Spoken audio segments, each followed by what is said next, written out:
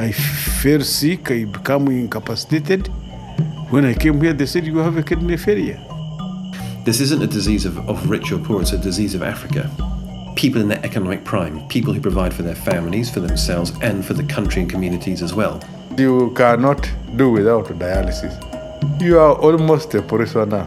Because I still need life, I have even sold my farm. So now I'm a complete pauper. I don't have where to go after here. Unfortunately, a lot of people are going to die. So unless people look at ways of addressing prevention as the bigger problem, then we are headed for a nightmare. Sub-Saharan Africa is experiencing an emerging epidemic of diseases traditionally associated with Western lifestyles. One of these is kidney disease.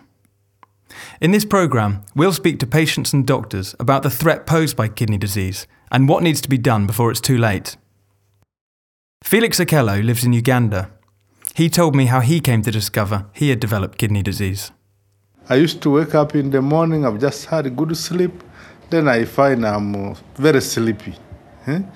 And then eventually I started feeling as if the stomach is full and congested, until I started having the swelling of the legs, peripheral edema. Then one of the doctors said, you go to check for your kidney function test. And when I went for the test, they found the kidneys were not working, already advanced. Actually, that's the problem. The kidney disease cannot alert you early until it reaches that level where you are swelling up and so on. That's when you really now wake up. By the time you wake up at that level, it's already advanced. When I came, they tested me for all those tests and found kidneys were at the verge of failing. A renal specialist tried to put them back to normal.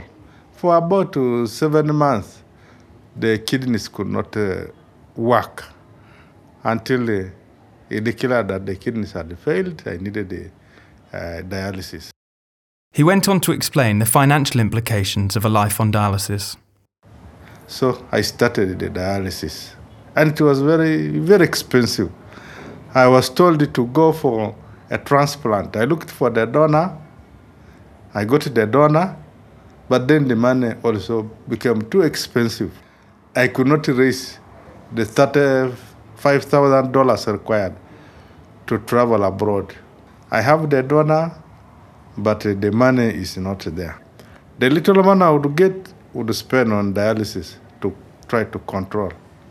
Now I cannot raise all the school fees for my children.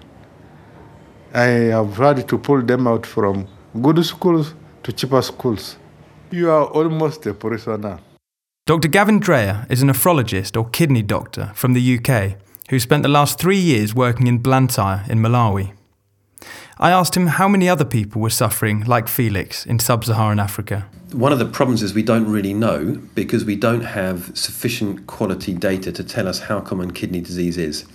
Whereas, for example, we understand a lot about HIV and malaria and tuberculosis because these are diseases with lots of funding behind them, lots of interest behind them, but the funding and the interest behind kidney disease isn't there, which means that we don't know for sure how common kidney disease is in a sort of sub-Saharan Africa continental setting. There's pockets of data. For example, we know that in Malawi the prevalence of kidney disease is around about 11% in the general population, but is as high as 33% in patients with HIV and possibly higher in those with more severe forms of HIV. But if you want to know how common is kidney disease in the general population in sub-Saharan Africa, there's a very big question mark hanging over that. And until we resolve that issue and get the right quality data from multiple different sites, we won't really know how common this condition is. I asked him why patients like Felix don't come to the hospital until their disease is already advanced. One of the difficulties about kidney disease is that in the early stages of kidney disease, it's a completely asymptomatic condition. So both of us could be sitting here with the mild form of kidney disease and have absolutely no idea because we have no symptoms. When kidney disease progresses, either in the acute form or in the more chronic form, then symptoms emerge. But by the time the symptoms emerge, the kidney disease is already severe. and there may have been a window of opportunity to treat, not cure necessarily, but treat the kidney disease before it gets to that severe stage. So the vast majority, I would say more than 95% of my patients in Malawi, where I was working, presented to me at the very extreme end of kidney disease. Often, their life was on the line, and that's because there was no symptomatic warning sign for these patients to come and see the doctor. And by the time they had symptoms like swollen ankles or headaches or feeling tired or vomiting, the blood tests would always indicate, or almost always indicate, that this was very much end-stage kidney disease, at a point where the cheap treatments like tablets have very little effect, but the expensive treatments like dialysis are really the only option to save somebody's life. Dr. Robert Kaliasubala is one of only 4 nephrologists in Uganda. I asked him what was causing the kidney disease in his patients. The commonest cause, whether it is the cause or an association, that might be hard to establish, but 80% of our patients have hypertension. The second commonest problem is diabetes. The third one is actually infections, and the major one is HIV and glomerulonephritis, infections of the kidney.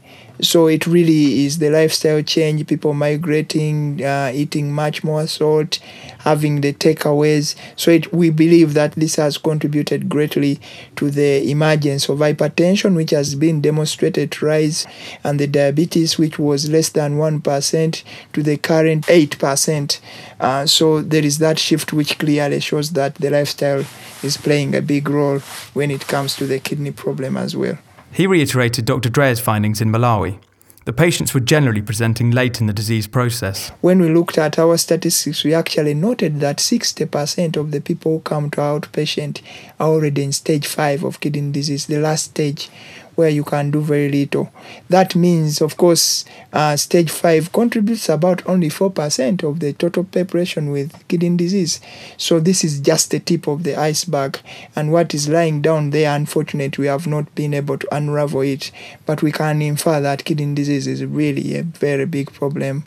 And it is teaching us that as the other diseases increase, as we try to control the infections and focus on them, then the bigger problem of the non-communicable diseases is actually going to be coming up and affecting our kidneys and other organs as well.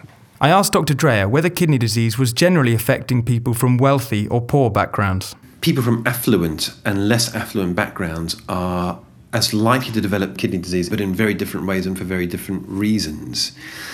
If you think about an affluent population, these are people who are wealthy, they tend to have sedentary jobs, they eat a lot of processed food, lots of salt, they don't take enough exercise, they might smoke, they might drink, because those are actually sort of status symbols in some parts of Africa. And they will develop things like diabetes and obesity and high blood pressure, and that will lead to kidney disease. The less affluent population are potentially, and this isn't always true, but potentially more prone to malaria and tuberculosis and chronic infections. And I certainly think that group is at risk of kidney disease for lots of different reasons. So this isn't a disease of rich or poor, it's a disease of Africa. I also wondered whether it was the young or the older generations that were being affected. We see young patients, and by young I mean teenagers, and predominantly also patients under 40. Now, if you compare that to my practice in the UK, the vast majority of patients I look at are over 60 and probably over 70. So in Africa, it's a young population. You talk about, a young population now and a young population in the future. Kidney disease affects people in their economic prime, people who provide for their families, for themselves, and for the country and communities as well. And it's a very debilitating illness. The fact that young people in Africa are developing kidney disease is a huge worry, particularly because it's presenting so late. And there are so many missed opportunities to detect kidney disease in this young population. That's where the focus has to be. One of those young patients is 9-year-old Brian Ojok. His father told me about his son's condition. I'm called Zach Opira Okeny. I have a son called Brian Ojok. He fell sick this year when he was 9 years old. On 27th of March, he was not willing to get up, as if he was feeling weak. When I tried to lift him up, he couldn't stand. Then immediately I informed the mother that the boy was seriously sick. Then the mother started brushing the teeth, washing his face, That was when he started convulsing. And I called for the ambulance, and we carried him to Mulak Hospital, and he was taken to acute wing for children. We were transferred to 6A for dialysis. He continued to be on oxygen for another 5 days. He was very weak. He could not lift his body to sit, and he was urinating a Coca-Cola colored urine. And from that time up to now, he is still on dialysis. He has now finished the 6 months, of which he has been declared to be having chronic kidney disease. And doctor has already advised that the only solution for him is the kidney transplant, which is not done in Uganda, but it is done in India. With little hope of finding the money for transplant, both Felix and Brian remain on long-term dialysis. I wanted to explore this some more, but before I did so, Dr. Dreher reminded me of some of the basics. So dialysis is the kidney machine. Kidney machines are attached to the patient by very big drips, and they purify the blood, and the kidneys are the filters of the body. They filter the acid out, they filter all the nasty chemicals that your body generates through the normal process of eating and drinking and day-to-day metabolism. And when the kidneys fail, the levels in the blood of those products accumulate, and that's when you get sick. You get nausea and vomiting and headaches. And it gets to a point where the symptoms get so bad that there's no effective tablet treatment to make the kidneys work again. The kidneys are scarred and shrunken and really don't work. You have to have dialysis. Because of the complications associated with dialysis, doctors try and avoid its long-term use. The best role of dialysis is to bridge a gap until kidney function recovers or until a transplant becomes available. I asked Dr. Robert whether dialysis is used in the same way in Uganda. Yes, it is. So we have acute dialysis where people just need dialysis to bridge the other problem they are facing of acute kidney injury, where the kidney is temporarily affected and would need support to recover, mainly pregnant women, children, and people with infections. But the ultimate goal of dialysis is for chronic kidney disease is to provide a bridge so that the people are able to get transplanted. Unfortunately, a transplant is not done in Uganda, and we usually do it from developed countries, majority of which is done from India, and it usually costs between $20,000 and $35,000 to get that package. So the majority of people on dialysis actually can't afford also to have a transplant. So they hang in there, dialysis fails, they have dialysis when they're able to get the money, then they don't do it, they fall sick, like that. It's not the best dialysis like we would want to do it. So even the dream of transplant is just a far dream from them. One of those people who has found himself stuck on long-term dialysis is Vincent Mugenyi. He brought home what a life on dialysis is really like. I am retired Lieutenant Colonel Mugenyi, a pilot with the Air Force. I'm 63 years of age. All the time you are weak. And you cannot do anything because even walking is a problem. For example, I have problem with my knees, problem with hips, and very weak. You can't walk actually for a distance. You can't. So that means I cannot do anything on my own. Since 2008, I've not done anything on my own. I've only been here spending money on dialysis. I asked him how he found the money each week to pay for the dialysis. I had a small farm. I had about 100 animals in my farm. I have sold all those animals for the treatment. Because I still need life, I have even sold my farm. So now I'm a complete pauper. I don't have where to go after here. That's how it has affected me. It has depleted every resource of mine. Every resource of mine. Cows, the land. You know, here in Uganda, and I think elsewhere, land is very important. But I've sold mine off. Just to keep life, to buy life. That is how this disease has affected me. So now, after here, I will be in the hands of the Lord. He knows where to put me and how I shall survive. I asked Dr. Robert whether it was right to offer dialysis to patients like Vincent, whose funds were likely to run out. So that discussion is always ongoing, and the families are involved and given all the information. But you realize in our culture, no one wants to let their people die. They would rather sell whatever they have, and they do that willingly, and they are aware of the fact. A few people have sat down and said, yeah, maybe we don't have these resources and we should do what is called palliative care for this patient. That information is given. But unfortunately, the majority of patients are not going to take this lying down. They do the best they can. And we try to do that, especially on the advice of one of my friends. We try to do it, but then it wouldn't work. You'd find that the person who did not have any resources initially goes around and mobilizes resources and goes for a transplant. People have gone to radios, they've gone to the public, they've gone on TV, they've asked for people to support them, and the media has come up.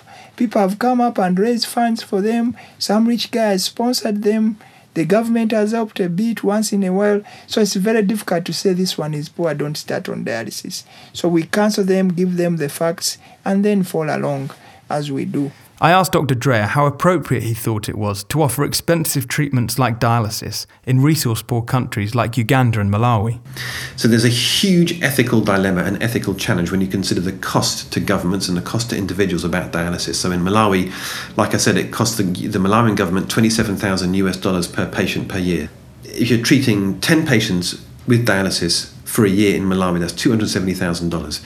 How many malaria bed nets can that buy? TB drugs, HIV drugs, etc., etc. So the trade-off between expensive dialysis and other medical treatments is very, very difficult. Now, you could then say, well, should we not do any dialysis in Africa? Should we ban it? Should we invest the funds elsewhere? You could do that. Some governments have. But then, of course, there are thousands and thousands of patients with kidney disease, some of whom will recover, like from malaria, but some of whom won't. Now, should they be denied treatment just because it's expensive?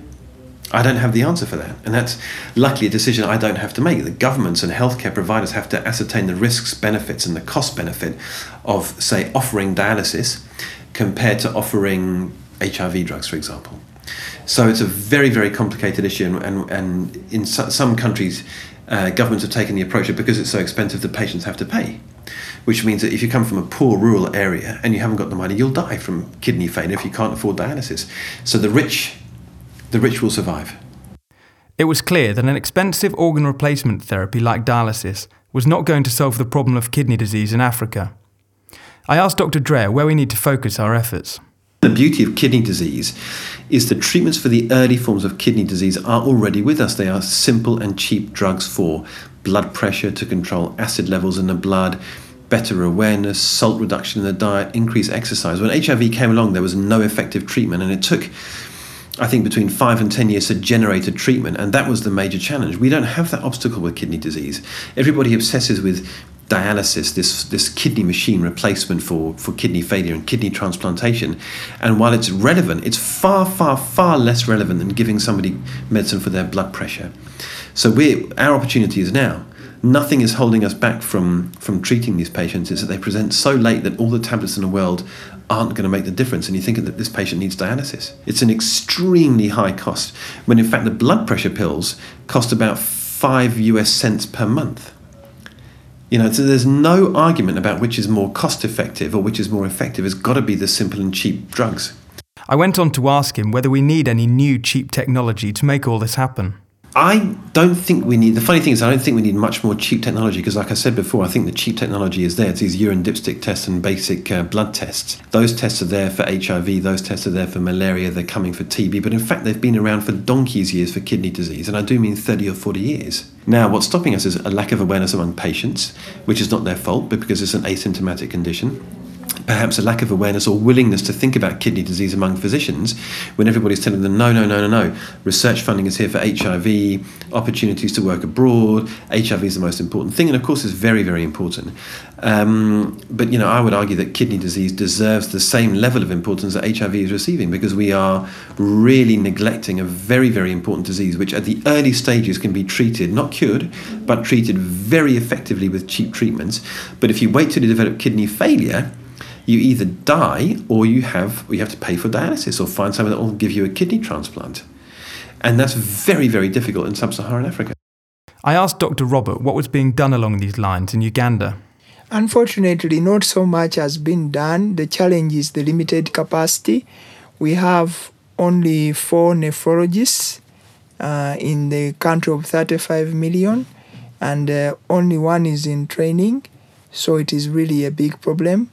We have formulated the Uganda Kidney Foundation, which is now trying to address the issues of awareness, and we are also celebrating the World Kidney Day with the rest of the world. We are also trying to get some of the people who have been transplanted, the patients and their relatives, to be able to spread the messages of prevention, because we believe prevention is definitely going to be the best shot for us. Unfortunately, we don't have enough resources for kidney disease, and this is not just for Uganda, but it's the world over. So that's what we are doing for now, informing the public, going to radios and telling them, but we can only do so much. I asked Dr. Dreyer what makes it so hard to get a problem like kidney disease onto the global healthcare agenda. Everybody will be familiar with Bill Gates and the other benefactors of healthcare in Africa, and we've looked at some of their funding streams for kidney disease, and it's very clear that their preference is to fund high-profile diseases for which they want really rapid cures and treatments. HIV, malaria and TB are obviously the big 3. Maternal health and paediatric health, child health is another one.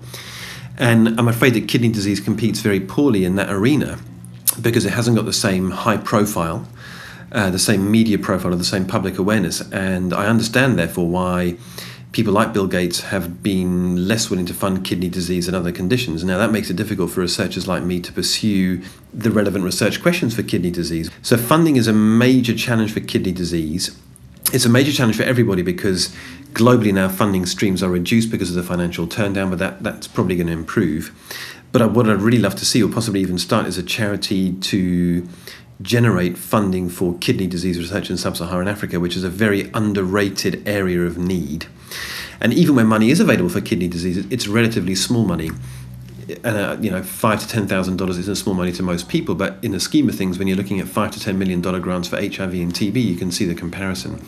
I asked him who was speaking up for kidney disease in Africa. People are trying very hard. So the International Society of Nephrology, which is sort of the global organisation which leads a lot of kidney disease research in rural and remote settings, has really weighed into the political arena. They went to the UN meeting on non-communicable diseases, which I think was about 18 months ago. And so we are now just sort of having a presence at the table. But we have to compete with everybody else who's at that table. And the people at that table are the HIV researchers and TB and malaria, who are promoting research in diseases which are very, very much in the public eye, very much symptomatic. They're tugging all the heartstrings, and kidney disease just doesn't really have that angle. So there's a lot of political work to do. Now, that tide is changing, but political funds and resources and momentum are thin on the ground in Africa. So to add yet another condition onto the political agenda is very challenging. And you have to say, well, if we do get kidney disease at the table, is anything going to suffer? Just because we're at the table, are we silent partners? Do we really have a voice? So there's a lot of sort of negotiating to do with the politicians, both in the West and in Africa, say, for example, to make this a research and clinical priority. It's well known that doctors and researchers are at risk of overemphasising the importance of their own area of interest. However, the scale of the emerging epidemic of non-communicable conditions like kidney disease is hard to ignore, particularly considering how little is being done on the ground. I'd been touched by some of the stories of the patients I'd met, and inspired by the energy that Dr. Robert and Dr. Dreyer are committing to this underdog of the global health world. Silent conditions like kidney disease need more loud activists like them. I'll leave you with Dr. Robert's grave words of warning. What will happen if we don't take this emerging epidemic seriously?